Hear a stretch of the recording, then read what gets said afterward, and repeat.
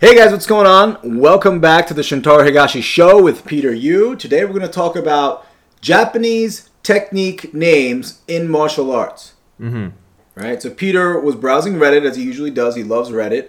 And he came across this thread saying that the BJJ guys are like, hey man, we shouldn't be forced to learn Japanese. It's not fair to us non-native Japanese speakers.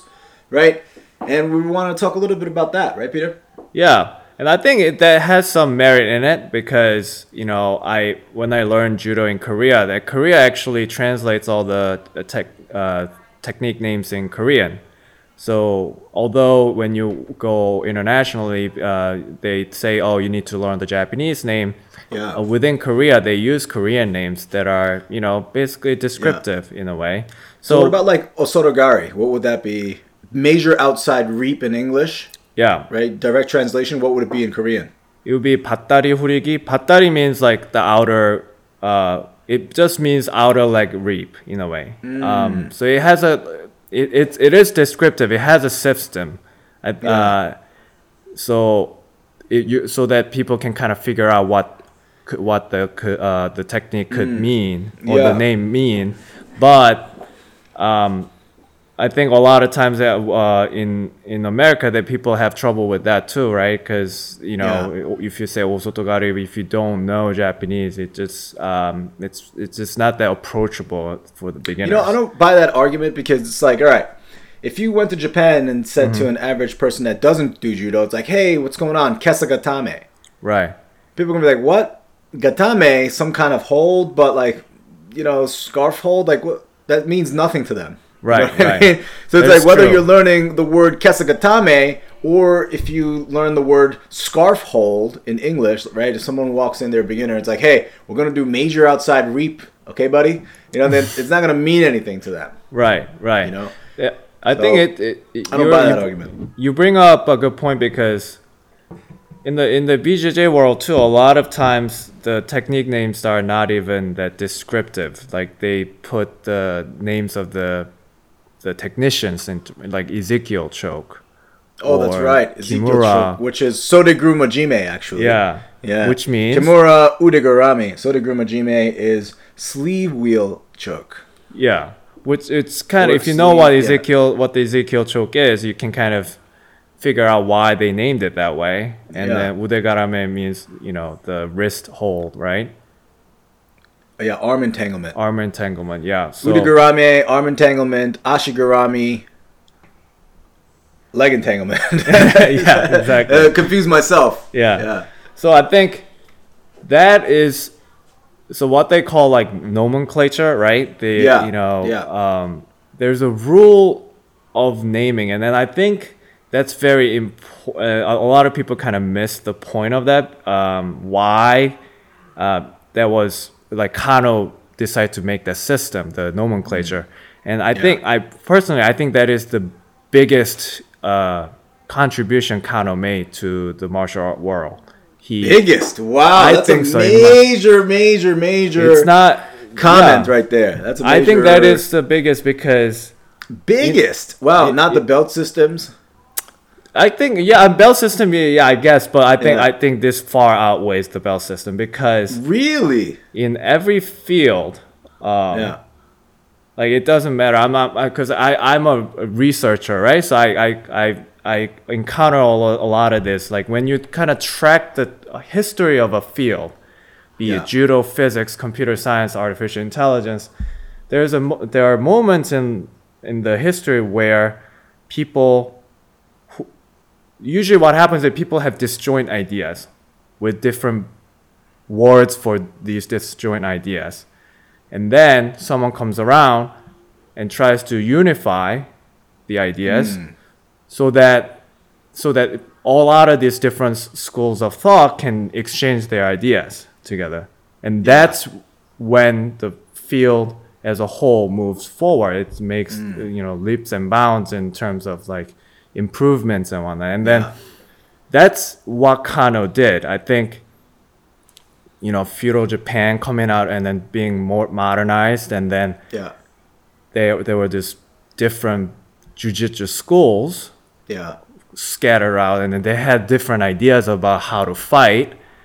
But Kano came around and then studied everything and then established essentially like the standard model of grappling in martial art, which allowed other jiu-jitsu schools to have a standard language, unified vocabulary to talk to each other and then exchange ideas. So before that, there wasn't a unified language of like, oh, this is the strike and this is that and this is named this. Like there was no nomenclature that was sort of across the board. I mean, it's a lot easier now, right, with the internet times and people being connected. But yeah, I guess you could make that argument, you know? Yeah, because if you... I'll talk about artificial intelligence because I just know that field better. But like when... In computer science, when it first started, like people in the 50s, I'm talking about 1950s, and they didn't even know about what it means for something to be computable. As in like, can we even compute this? Like if we specify an algorithm, meaning just a series of steps that a machine can follow, can a machine follow the steps and solve this problem? That's and now, but back in the 50s, no one had a precise definition of that, so they couldn't talk about the problem because they didn't even know it. So for example, like in the same sense, like let's take Osotogari as an example. Yeah. Major outer reap. Yeah. I'm sure this school of jiu-jitsu has a different way of doing it, and then they may not even call it major outer reap. But then another school has a different idea about that throw, and then those two schools can't even really talk about whose is better or who, which way is better or not, because they just can't even agree on what Osotogari is. Yeah. So I think I hear a lot of arguments about how judo throws are like not practical, or like in like street fight because there's people don't wear gis and whatnot. But I think what Kano did was let's standardize things. Sure, everyone puts on a gi. Yeah. And then this is how Osotogari looks. Then people at least have an idea of what a standard Osotogari is, and then they can use that as a platform to talk about, how can we modify the standard Osotogari to apply to the street situation or the MMA situation. Okay. Yeah. So Kano made these names, and that's the biggest contribution to martial arts by Kano. I don't know about that, Peter. I gotta tell you, man, like, it's nice to having the belt structure, the extrinsic motivation, and then having that. And then having like a grappling. I don't know about that. But I respect your opinion. Well, why do you think the it seems like you think his biggest contribution is the belt system? Or what? I didn't say that. I think there's a lot of stuff that Kano contributed to society. For instance, like integrating Japan after like a period of isolation. Like that's a big one. You know what I mean? Like that kind of like, all right, Japan was kind of messed up. It was isolated. We need to bring Japan back into the world economy and helping them do that. And now because of that, there's Toyota, Nissan, and all these different major corporations, right? So it's like, all right, he pushed Japan to this direction through sport and politics, right? To make it like this, I don't know, the third biggest country by GDP on this planet. Right. I feel like that's a little bit more important than like saying like this is Osoto, that's Tayatoshi. Well, I do agree. I mean, Well, or maybe you said martial arts. Yeah, but I meant for the martial arts specifically, because I think, How about martial arts being sort of an education system, and then it being part of the Olympic movement? So that it's no longer, martial arts to kill somebody or to maim somebody, or, when you lose your sword in combat, you want to be able to fight somebody. Now all of a sudden, he pushed it towards this like, hey, it can be trained as a sport to develop your mind and body because it's good for kids to get taken down and then to learn to get back up. That's a big contribution too, man. I think, Instead of like, this is Ko Uchigari, minor inside reap. No, it's not a reap. Trip. Or whatever. Yeah. Well, Kano, that was his goal, I guess. But I think you're right. That's the biggest goal he had. And but I think the establishing the nomenclature is the Yeah, it is very the important. one concrete step he took. Yeah, and then I think I'm speaking as an outsider looking into the another popular martial art, BJJ, and I think BJJ needs that kind of figure now. And then I think the whole martial art is maturing. It's it's globally expanding. Yeah, and I did a little research because I work for this company Fuji now. For those of you who don't know, when the pandemic happened and the shutdowns happened, I was really freaked out that both my dojos might not make it, right? So I had to go out and get a job. I started working for Fuji, the gi company, and one of my first tasks was like, all right, let's do some market sizing for the global market for gis and things like this. And I did a little bit of research. And then, IJF has their number of 20 million judoka in the world. And then I came up with a number for Brazilian Jiu-Jitsu. It's probably 10 million on a global market, right? And then... gi grappling together is 30 million, and now it's really, really increasing on the Brazilian Jiu-Jitsu front, especially in Europe. You know what I mean? Mm-hmm. So, it really is important, I think, and I think they're going in that direction because they want to be legitimized. They have the IBJJF now, and they want to get into the Olympics eventually, as is Sambo, right? Sambo's trying to make a push for it to be, they're kind of pulling away from combat sambo on the MMA front because the Olympic doesn't like it. Right. So they're really trying to push this other grappling art. So it's like combat sambo is really increasing popularity. BJJ is increasing in popularity, and I think you're right. It is very important for those guys to have a sort of a language. Yeah, right? I think it really does come down to the language. Because now I know they're 10th Planet Jiu-Jitsu. I think they have their own nomenclature.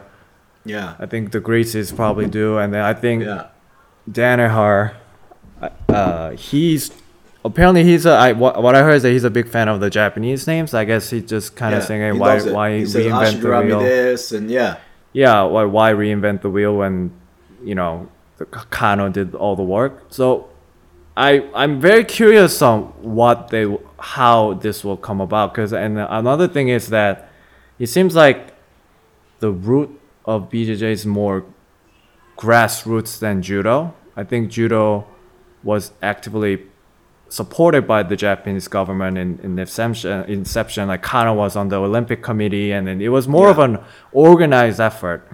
But BJJ was started by a family. It was all grassroots, and they try to make this happen through prize fights and whatnot. So I think there's an element of I would say individualistic element in the founding myth, and then a lot of BJJ gyms stick to that. So I wonder how, I feel like people will be more resistant to this effort of standardization, which I personally think is very important. So in that way, you're for the language. I think I think for the. Eventually, any field has to come to this moment. Like I said, computer science in the 50s when Alan Turing and Church, when they defined mathematically what it means to be computable.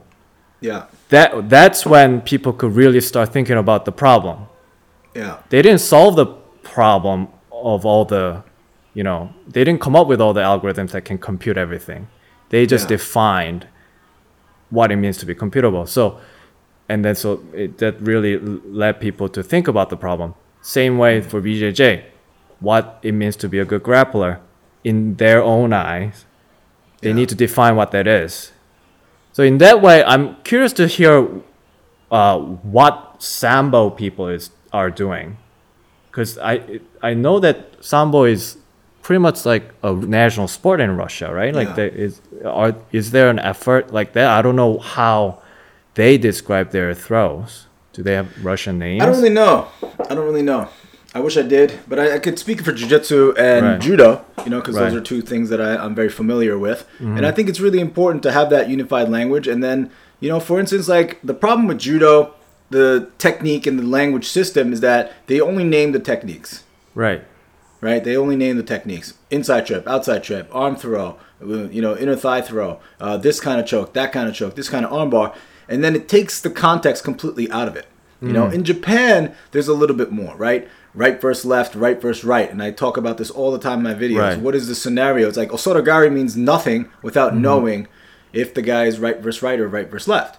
kenkayotsu or ayotsu, right? I see. So you can be more detailed, more specific. They are more specific in Japan.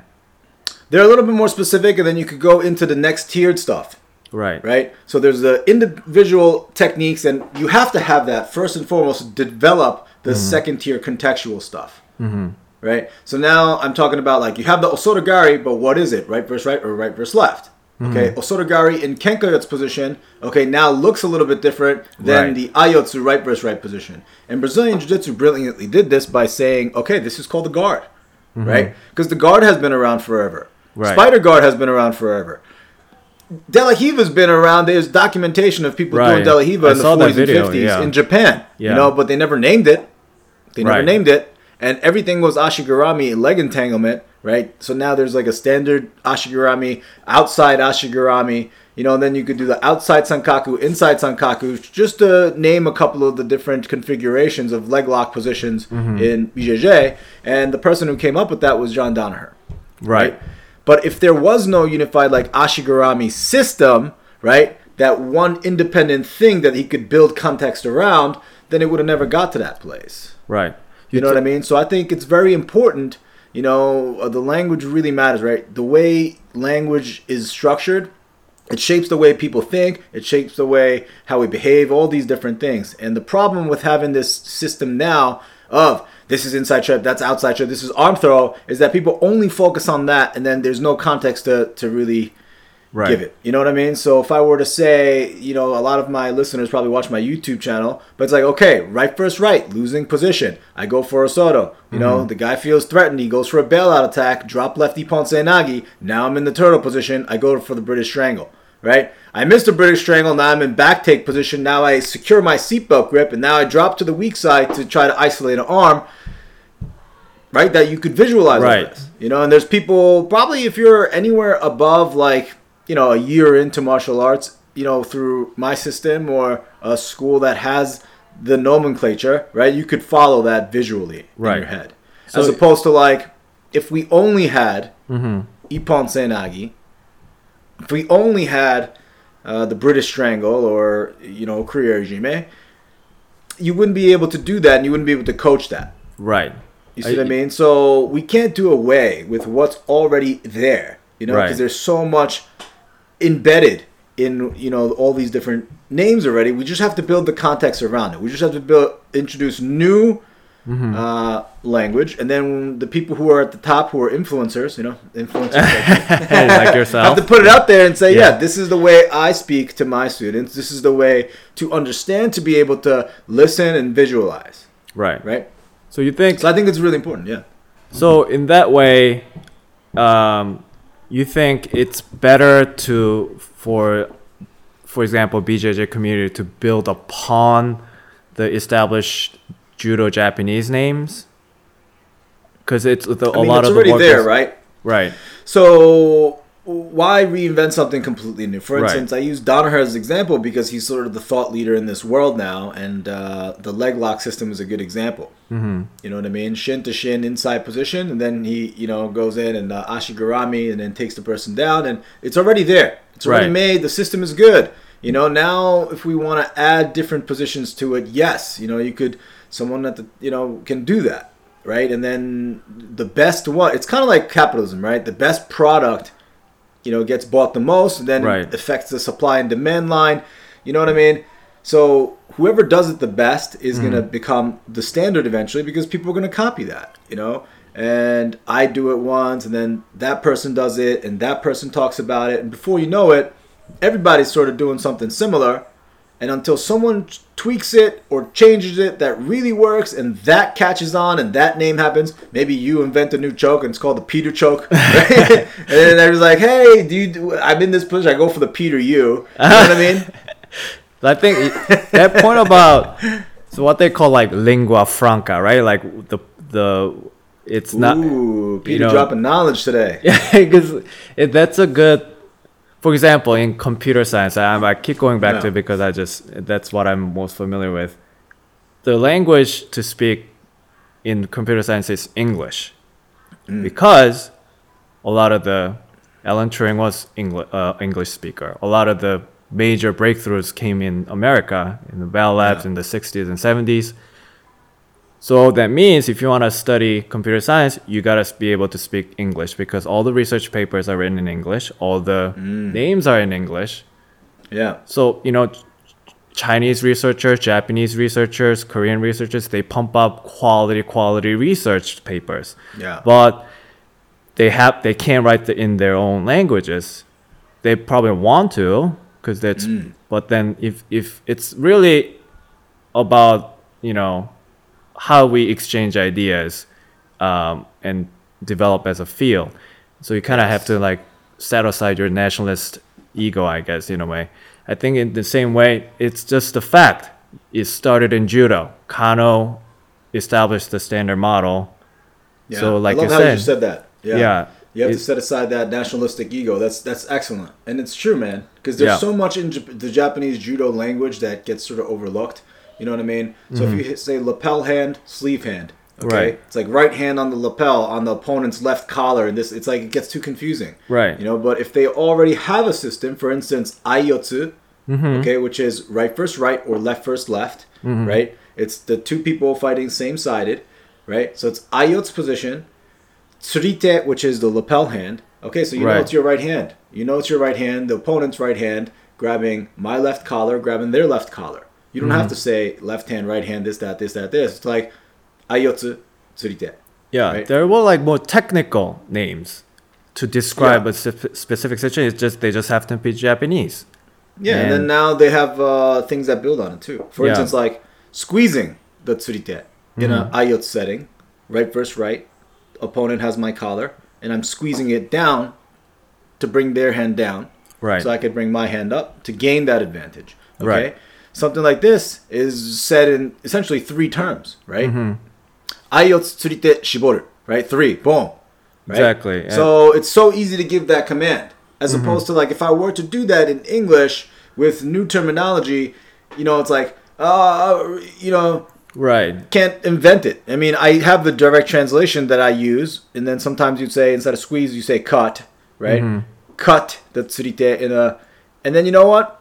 I use the English terms. I don't teach my students, Aiotsu, Kenkatsu, Tsurite, Hikite.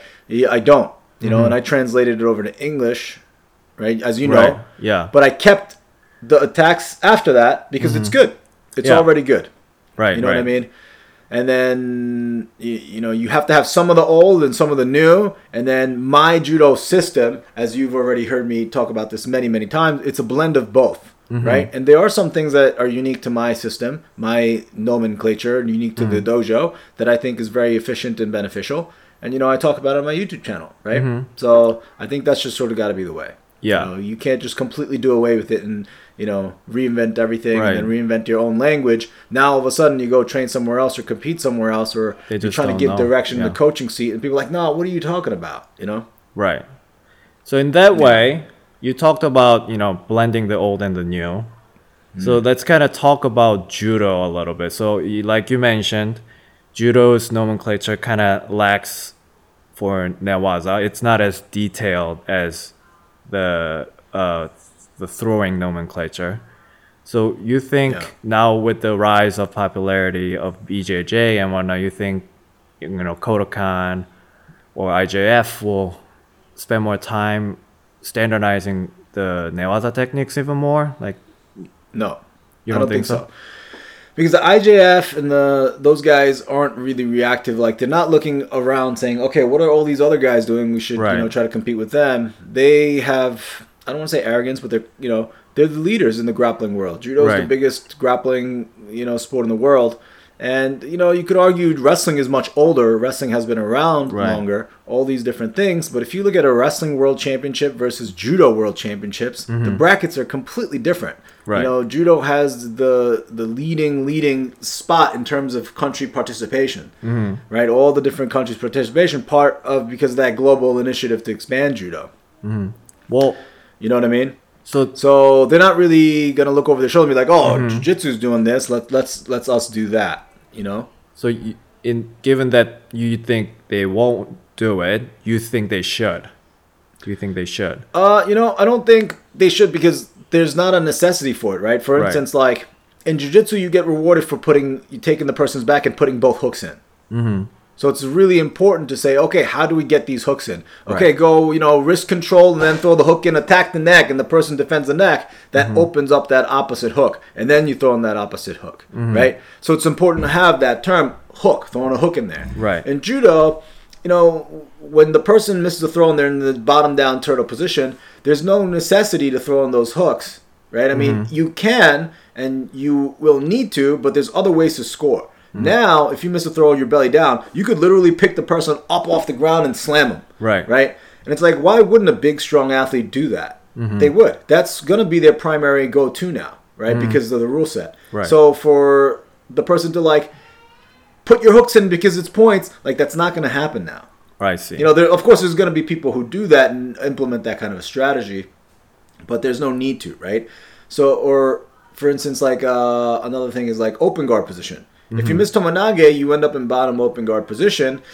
There's not too much that could potentially happen there because if there is no forward progression, you just referee's going to stand you up. And by the nature of the conflict of you trying to pass my guard, me trying to retain guard, it's going to be this you gain position moving a little bit. There really is not going to be the person's, right? If it's very similar in level, right? So it's there's no really need to be expanding the terminology in the open guard position. Open guard sleeve, the transition to X guard or why not? Because there's no time to get to those positions in judo.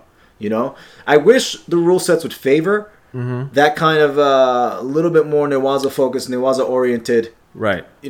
Grappling, to encourage that kind of thing. But like I always say, the IJF and the International Olympic Committee is worried about spectatorship. Right. They want it's an Olympic sport. It needs to be spectator friendly. People want to see people get bombed. Right. You know what I mean? So they want to push that kind of a thing. And I don't know if that's right or wrong. People say, hey, that's wrong. Right? It's not really martial anymore. Yeah. Leg grabs don't make it exciting with the gi because when you get too close, you're locked up upper body and then shooting in the leg is very difficult. People end up shooting from too far out before they put the hands on the gi, which makes for not such a good shot. Now, all of a sudden, two people are fighting defensively because they're both shooting from the outside. And now, it's not as exciting as, people forcing that upper body thing and getting launched. Right? That's not good for self-defense. Yeah, but that's not what it's for. The IJF and the International Olympic Committee doesn't care whether judo is self-defense friendly or not. They care about their status in the Olympic community and people watching the Olympics, right? Because it's a big revenue driver. There's nothing wrong with that in a way. I mean, that's why they exist, to promote judo as an Olympic sport. I'm digressing, but I don't think they're going to go and be like, this is the guard position, this is half guard position, this is the knee shield. They're just never going to go there. It's our job as grapplers, me and you, to learn some of that stuff and then bring some over to judo and then bring some of judo stuff over to BJJ and then have this sort of information sharing situation in a collaborative way. It's our job. It's our job as grapplers. We'll definitely we'll dedicate an episode about the whole leg grab situation in the future, and I think it's a fascinating topic. But as you mentioned, I think it's our job to make the information sharing happen. So in that way, kind of looking into the future, we talked about judo's future. How about BJJ? Do you have a sense of how, if at all, this kind of movement towards standardization would happen in for BJJ? I think they're on the right track with the IBJJF. I know people don't like it. Right.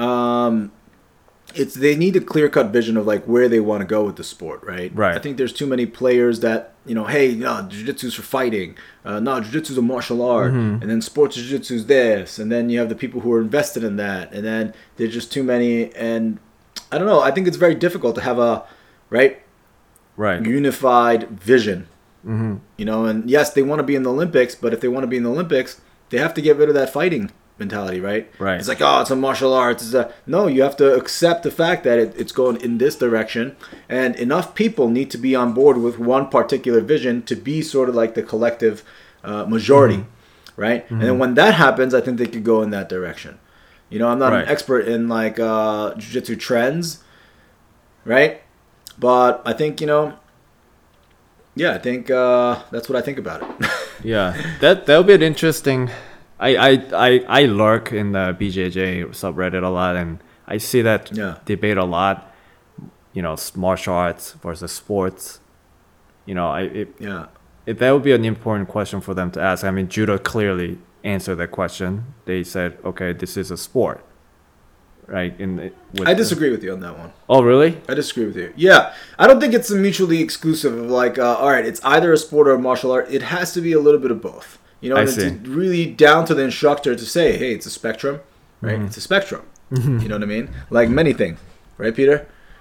Yeah, it is. It's a spectrum. Yeah. Man, spectrum has such a bad rap in that word. I think it describes the situation, but I see what you mean. Yeah, and I guess maybe I have the personal bias because I'm more on the sports side of the spectrum. I see judo as more of a sport. But I think anyone, when you're competing, you sort of have to be on the sports side because unified rule set, you could do this, you can't do this, you're training. But if somebody's coming into the dojo and they're like, I just want to learn how to defend myself through judo, whether it be I want to get in better shape because I don't feel like I'm in good shape, I want to get stronger, I want functional strength of pulling someone's head down and slamming them, right? All those different things. Now they're not there for sport. Right. And to force them into this like path of like you want to compete and you have to go like this and you have to go like down that road, and I think that's wrong, right? So I owe it to them to say, okay, these are the ideas of judo and these are the things of judo. This is how you train. These are the moves. If you can do this, you can't do that. Here's the martial perspective or the martial implications of these techniques and these positions. You know what I mean? So the judo experience is different for a lot of people, but there needs to be a path, right? And I love this sport side because it helps that evolve. It's the example of like when you go for Uchimata versus Hanegoshi. Mm-hmm. People are on the internet hey, check out my Uchimata. They do the Uchimata. It's like, no, that's a Hanegoshi because this is that. And it's like, it doesn't matter. You're missing the entire point then. If we're sitting around arguing about sport or martial art or whatever it is, it's not going to do the sport any good, really, I think. You know what I mean? Do some for sport, do some for martial art, learn both and grapple, and then the competition in the sport is there to make each other better, really, right? I mean, that's what it's about. Competing is to make each other better and you can't compete fully without the sport rule set. Mm-hmm. You know what I mean? It's like, martial arts, you could poke your eyes and bite them and you would get like this or stomped in the crotch if you're in this position. It's like, okay, go do that in a competition. See how many people keep competing. Right. See how good that is for the sport. It's not. Right? So the competition side, the sports side, and the martial side, they need each other. Mm-hmm. Right? So you can't really discredit. It's like, he's not a competitor. He doesn't compete. Like, I think that's the biggest sin. Mm-hmm. I talk about the sins in judo. That's a horrible disservice to the community. When you're elevating just the competition side versus just the sports side is nonsense. It's not realistic. That does more harm for the sport and the community, not for the sport, for the martial art or the entire community. So we have to kind of move away from that. You bring up an important point. Like I see that a lot in judo community too, like kind of being too pedantic about throws. Like I said, Uchimata and Hanegoshi are classic examples. Yeah, who cares? But we have to remember that as judo people, we love that we have standardized names, but we have to remember that they are tools for the ultimate goal. I guess it will probably depend on the person, but it's really to be a better grappler and a better person, healthier, all that. Yeah. And then these names, the nomenclature is just a tool, and then we don't have to fight over it. And I think it's a good point.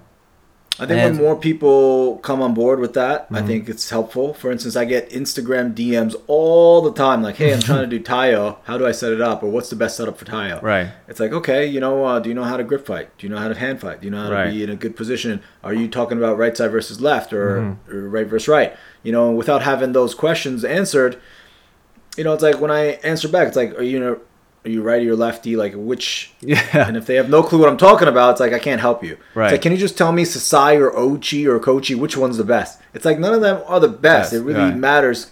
The context matters. I can't give you. Are you fighting someone bigger? Are you fighting someone smaller? Right side versus left. Right. Mm-hmm. Like All these different things matter. You know what I mean? Can you do Tayo from losing position? Can you do Tayo from winning position? Right. You know, right side versus right side versus left. Like, I think when people come on board with that, then at least they have the Tayo, you know. Right. But now if they said like turning, cross-legged, leg shooting across the outside person's ankle throw, right. I'm like, what are you talking about? I'm not even going to respond to that. Yeah. You know what I mean? So, yes, we should keep some of this stuff. You know, it already, judo and BJJ, it's already a special club, right? And I talked about it before, but, you know, when you're a non-grappler, you're sort of on the outside looking in. You know what I mean? It takes a different type of a person, a special breed to do these kinds of activities, right?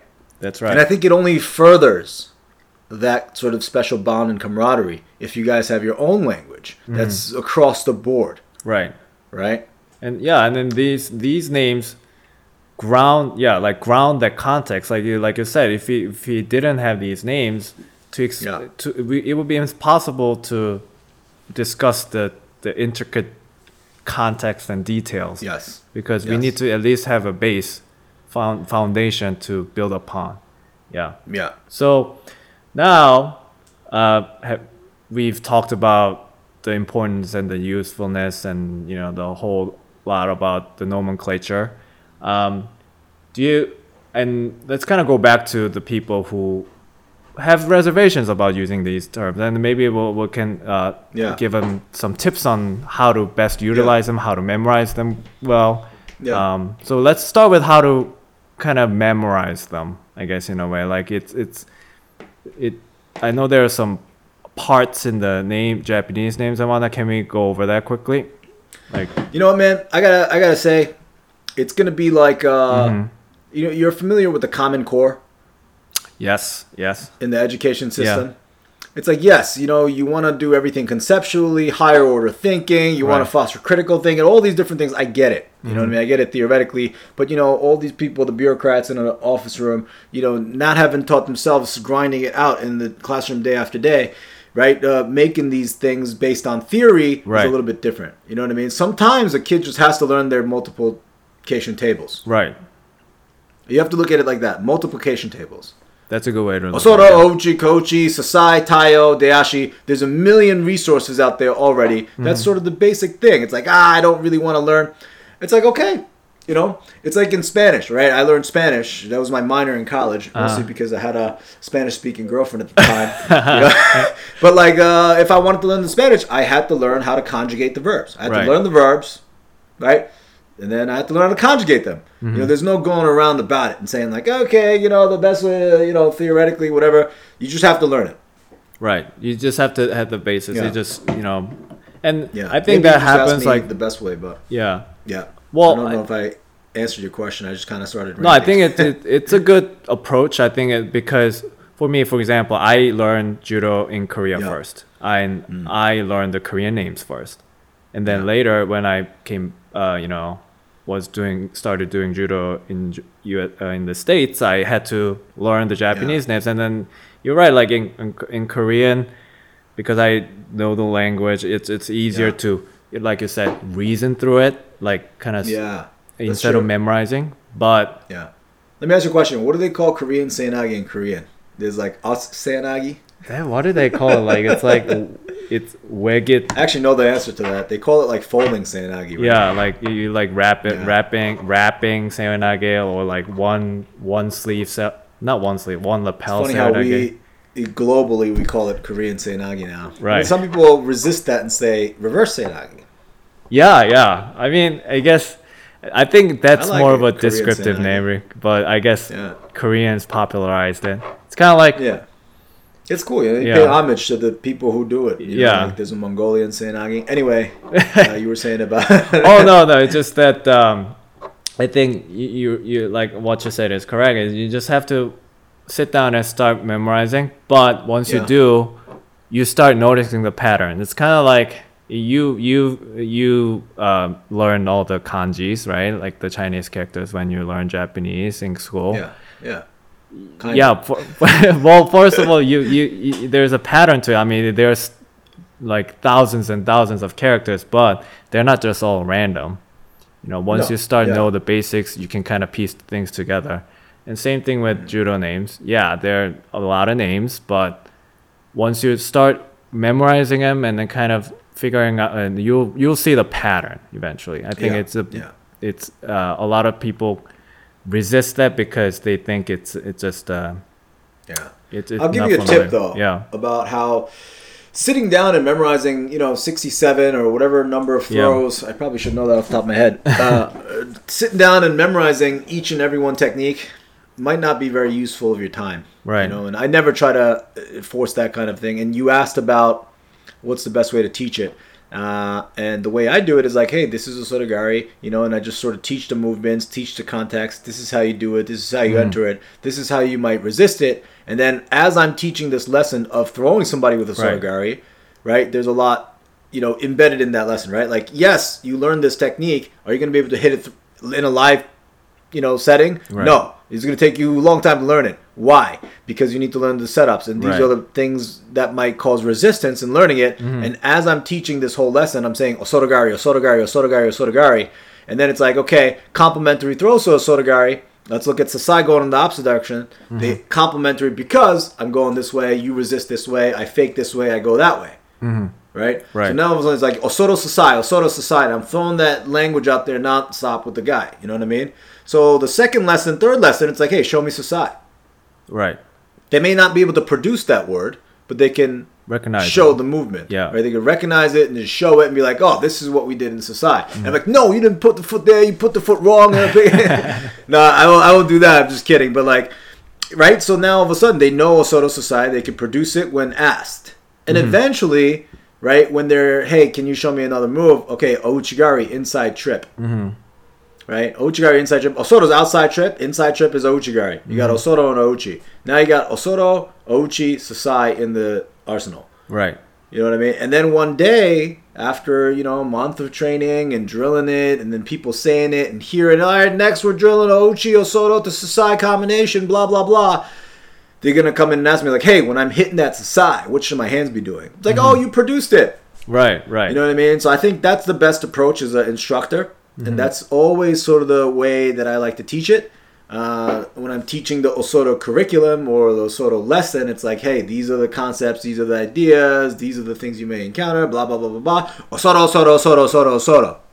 Right? And then the second tier would be to, right, the way I just explained it. So I think that's the best way, and I've been doing it that way for many, many, many years. And I'm sure you learned that way too from me because I thought all this stuff as opposed to me explicitly teaching you all the different gripping ideas. You know what I mean? I'll throw in some of the jargon that I have. For instance, like, I can't think of any right now, but as you're a little bit of a different case because you came to me with all this experience. And so it's like, hey, do this, do that in this scenario, and then I'll throw those terms out there like, until... You can talk about the rolling the shoulder. That's like one thing I really learned from you. Like to establish a dominant position. Yeah. That's right. So it's like right side versus right side. You should just link up and then just start trying to muscle through. But generally, you're smaller than a lot of the guys at the dojo, right? Because you're, a measly 73 Exactly. So it's like roll the shoulders, gain advantage. And then you're like, in the beginning, you're like, huh? But then once I've said it enough, it's like it just becomes natural. Yeah. That's right. I think about that a lot. It's, what they call like grounding.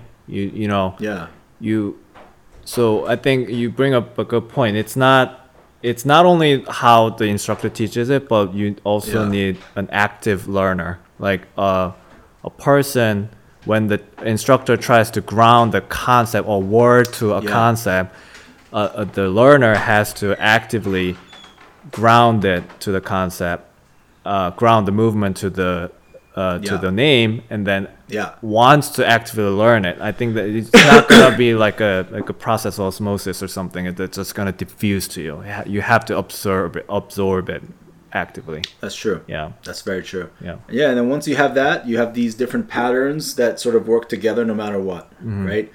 And then you don't have to be explicit in saying some of these things anymore because it's automated in your judo system, right? Right side versus left, putting that right hand on the lapel first, fighting for inside or outside configuration, right? All this stuff I don't even need to say to my top level guys because it's already embedded in their strategy. They need to put the hand on first, right? And then if they're failing, right, at that, and they're not putting their hands on first, and they're losing position. They both want inside position, right side versus left. Right? And then you're getting stuck on the outside. We know why. Right? So I might say something like, yo, jab the fake, and then when the hand goes down to parry, then you punch the hand into something like this. Right. I don't know if maybe I'm just digressing and ranting at this point. No, that was good. But once you have that pattern, right, now you have the second portion of it is like, all right, you're stuck on the outside, or whether you fought for the inside position, now creating a post and shoulder turn. Right. We talk about this all the time in a Kenkaiutsu or right side versus left setting. Right. So now we're getting, two sort of patterns, two sort of positions before we even go for any attack, right? Because judo is so contextual and it gets left out all the time. You need to know this stuff. You just need to know it in order to elevate your game. You can only get so far of like, put your hands on the gi, go for ochi, go for a soto, go for tayo. You can only get so far. And if you have a coach that talks like that, you're like, all right, maybe this guy doesn't really know how, or to resist, or the main lines of attack, or how the entire system or the gamification plays out in a one-to-one setting. Yeah. So nomenclature, all the Japanese names, they are there to efficiently communicate with others about the context surrounding all the throws. Yes. And then we have to remember that it's not just about the sake of learning the throws and then getting the correct names. It's about the context, and the names are just efficient ways it's an efficient way to communicate that with people instead of having to describe in detail what each throw is. And then it just takes time to get to that. You need to be able to ground these names to the actual throws. And that means you need to be active learners. And the instructors also will have to be active and then trying to ground these concepts to the names. And just takes time, and you just have to stick with it, like you said. And, it's... Stick with it if you have a good coach. Yeah. Right? And I think that's the most important part of this whole thing, right? You could go to a judo school, and everyone only learns right side versus right side. Right. They don't talk about hand position. They don't talk about gripping. It's like, this is Osoto, this is Tayo. Okay, go. Right. And, I learned like that too, in a sense, when I was younger, until this entire world of judo opened up to me from just traveling around the world competing. Right? Right. And I think it's very, very important to be able to elevate yourself into these new dimensions, new levels, by being able to speak the language. Yeah.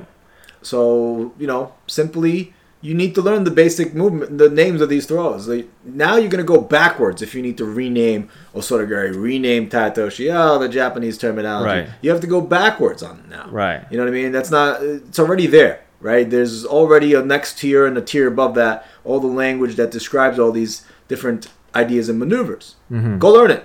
Right.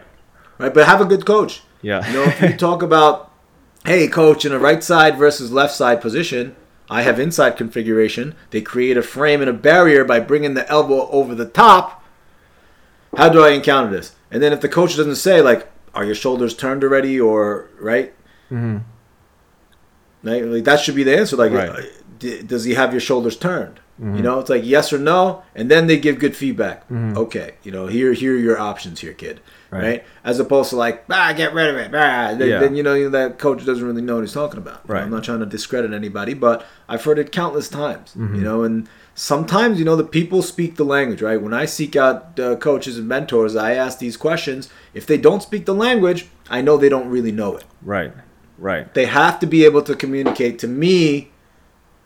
Right? They have to be able to, first of all, read me and understand where I am in terms of understanding, and then teach me just above that, right? And that's sort of the magic coaching sort of formula, I think.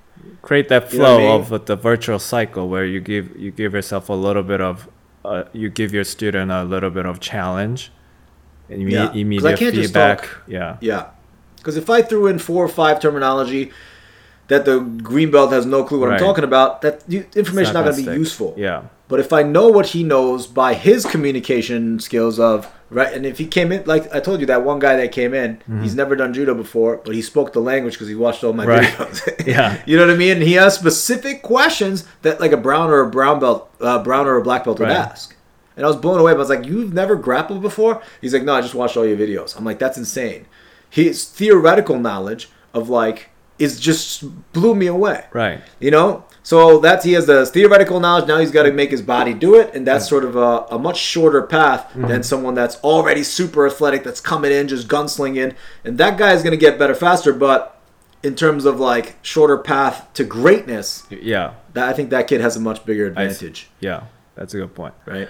Well, I think that was a fascinating conversation.